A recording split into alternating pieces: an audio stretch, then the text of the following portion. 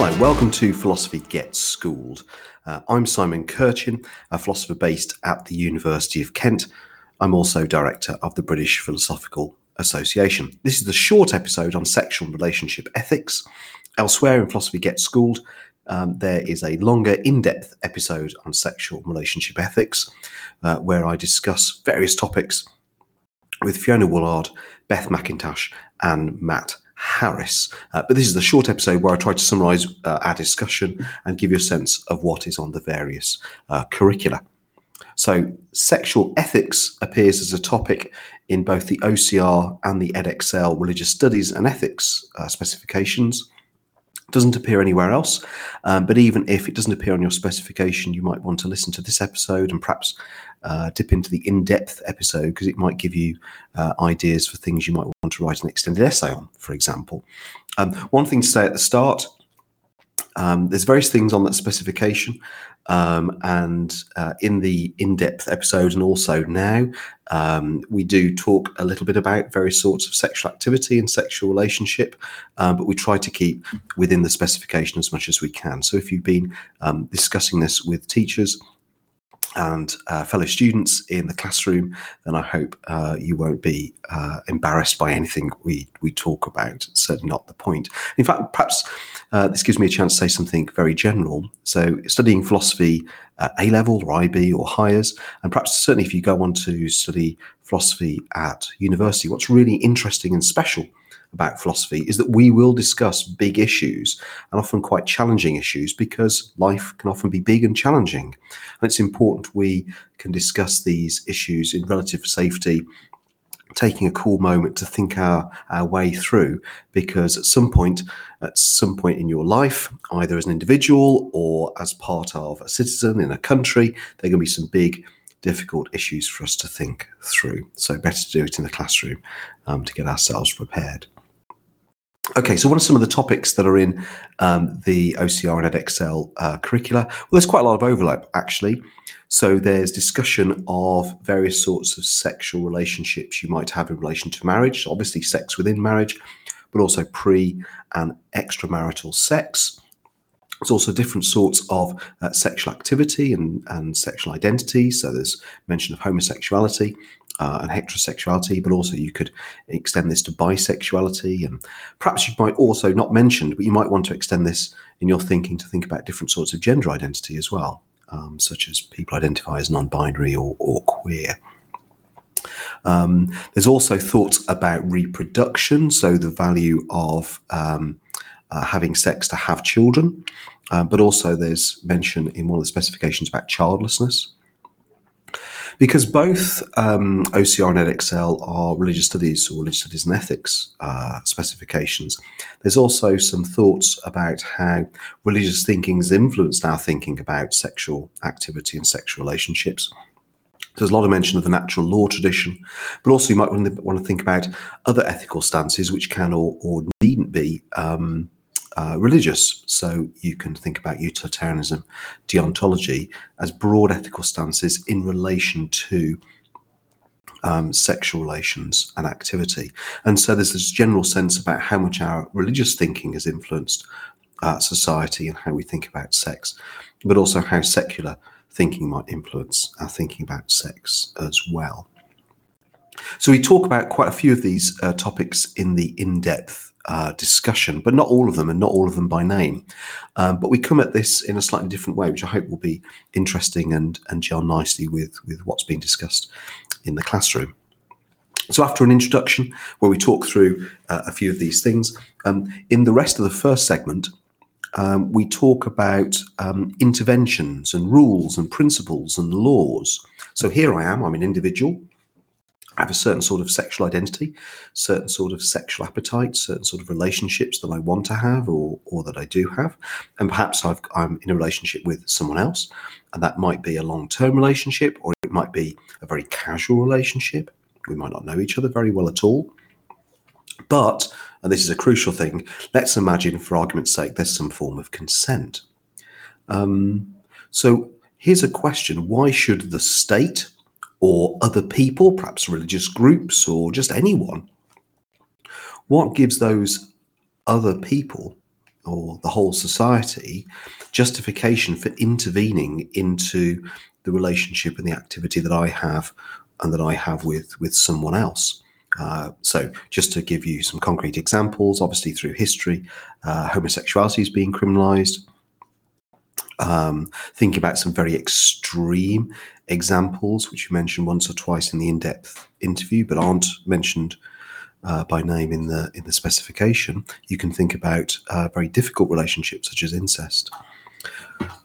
What gives the state or religious groups the right, the justification to intervene and outlaw certain sorts of sexual activity and uphold other sorts of sexual activity and sexual relationship? I'm not saying that that's anything goes, right? So we certainly might want to think about that and agree with it.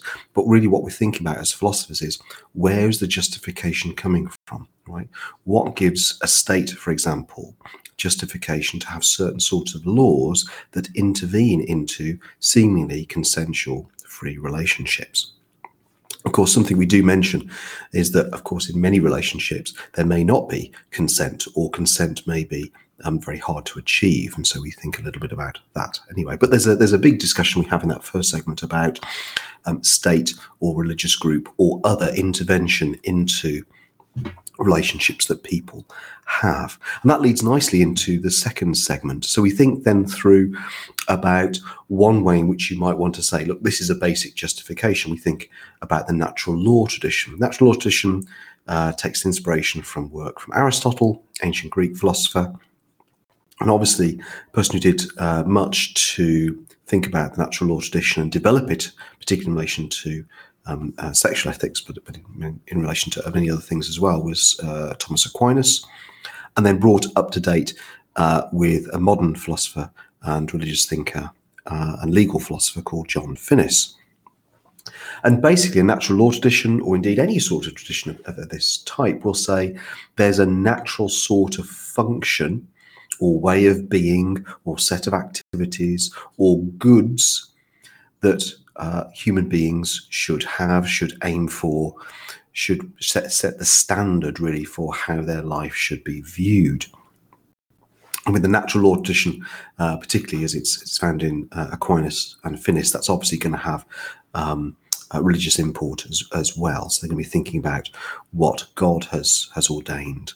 But the basic idea of a natural law tradition is teleological. So that comes from the word telos, which means end. So there's a basic sort of end set of goods that we should be aiming for. And once you have that sort of framework, you can specify what those ends or goods might be. So we do talk a little bit about the differences between Aquinas and Finnis. So Aquinas does think about procreation, and sexual activity is important for procreation and just creating more people, more of God's children. Once you've got that sort of framework of having goods and ends in mind that you're aiming for, then you can judge any sort of activity in relation to that standard. And then, so therefore you've got some justificatory basis for saying this sort of sexual relationship or this sort of sexual activity is good or acceptable or permissible, and this sort isn't. And of course, how you fill in those goods, those ends, of course, is going to be controversial, because some sorts of activity will be seen as permissible, perhaps even obligatory, and some won't be.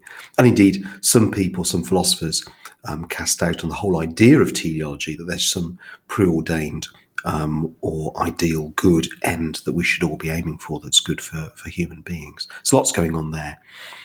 We move from thinking about natural law tradition and thinking about functions into lots of other topics that come up. In particular, in the third segment, we think about a basic question, which is, what's the value of sex?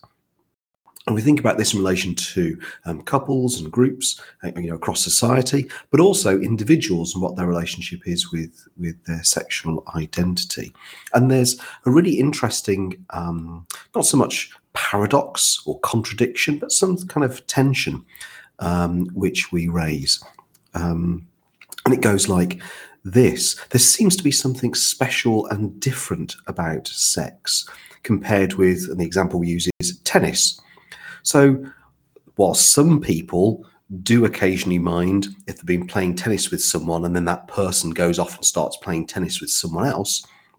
We don't think it's as terrible as, in normal circumstances, our sexual partner going off and having sex with someone else. There seems to be something special, different about the sexual relationships that we have by and large. And yet, if you're a liberal thinker, you might want to say, well, yes, but we don't want to use that to close down certain things. Sometimes people can have a range of sexual partners, and that be okay. We don't want to have any laws against that, though sometimes we might be might think that's morally dubious or suspicious. And indeed, sometimes, and we voiced this a bit in the in-depth episode, sometimes having a break from one sexual partner and going away with another sexual partner can actually enliven one's own sexual life and enliven the sexual life with one's original partner. And so thinking through those issues, the relationship that one has with sex, that one has with various people, both on a sexual level and a kind of loving level, is kind of very, very interesting. And in fact, perhaps I should say that philosophy of sex is kind of really interesting issue. Not many professional philosophers are thinking about it at the moment, but it has gained a lot of traction in recent years. There's lots of interesting work going on. We actually end by thinking about those people who are asexual, people who see value in their lives by being celibate. And that might be for a whole host of reasons. Perhaps in their life or at different parts of their life, they're just indifferent towards sex. They don't see it as that important. Or perhaps some people might have had some terrible relationships and they have a very much an aversion towards sex for all sorts of complicated and difficult reasons. So we think a bit about that at the end. So I hope that gives you enough of a summary of what's going on in sexual and relationship ethics. There's lots more going on in the specifications for OCR and EdXL. We don't discuss all of it in the in-depth episode, but I hope this summary and the in-depth episode will help you.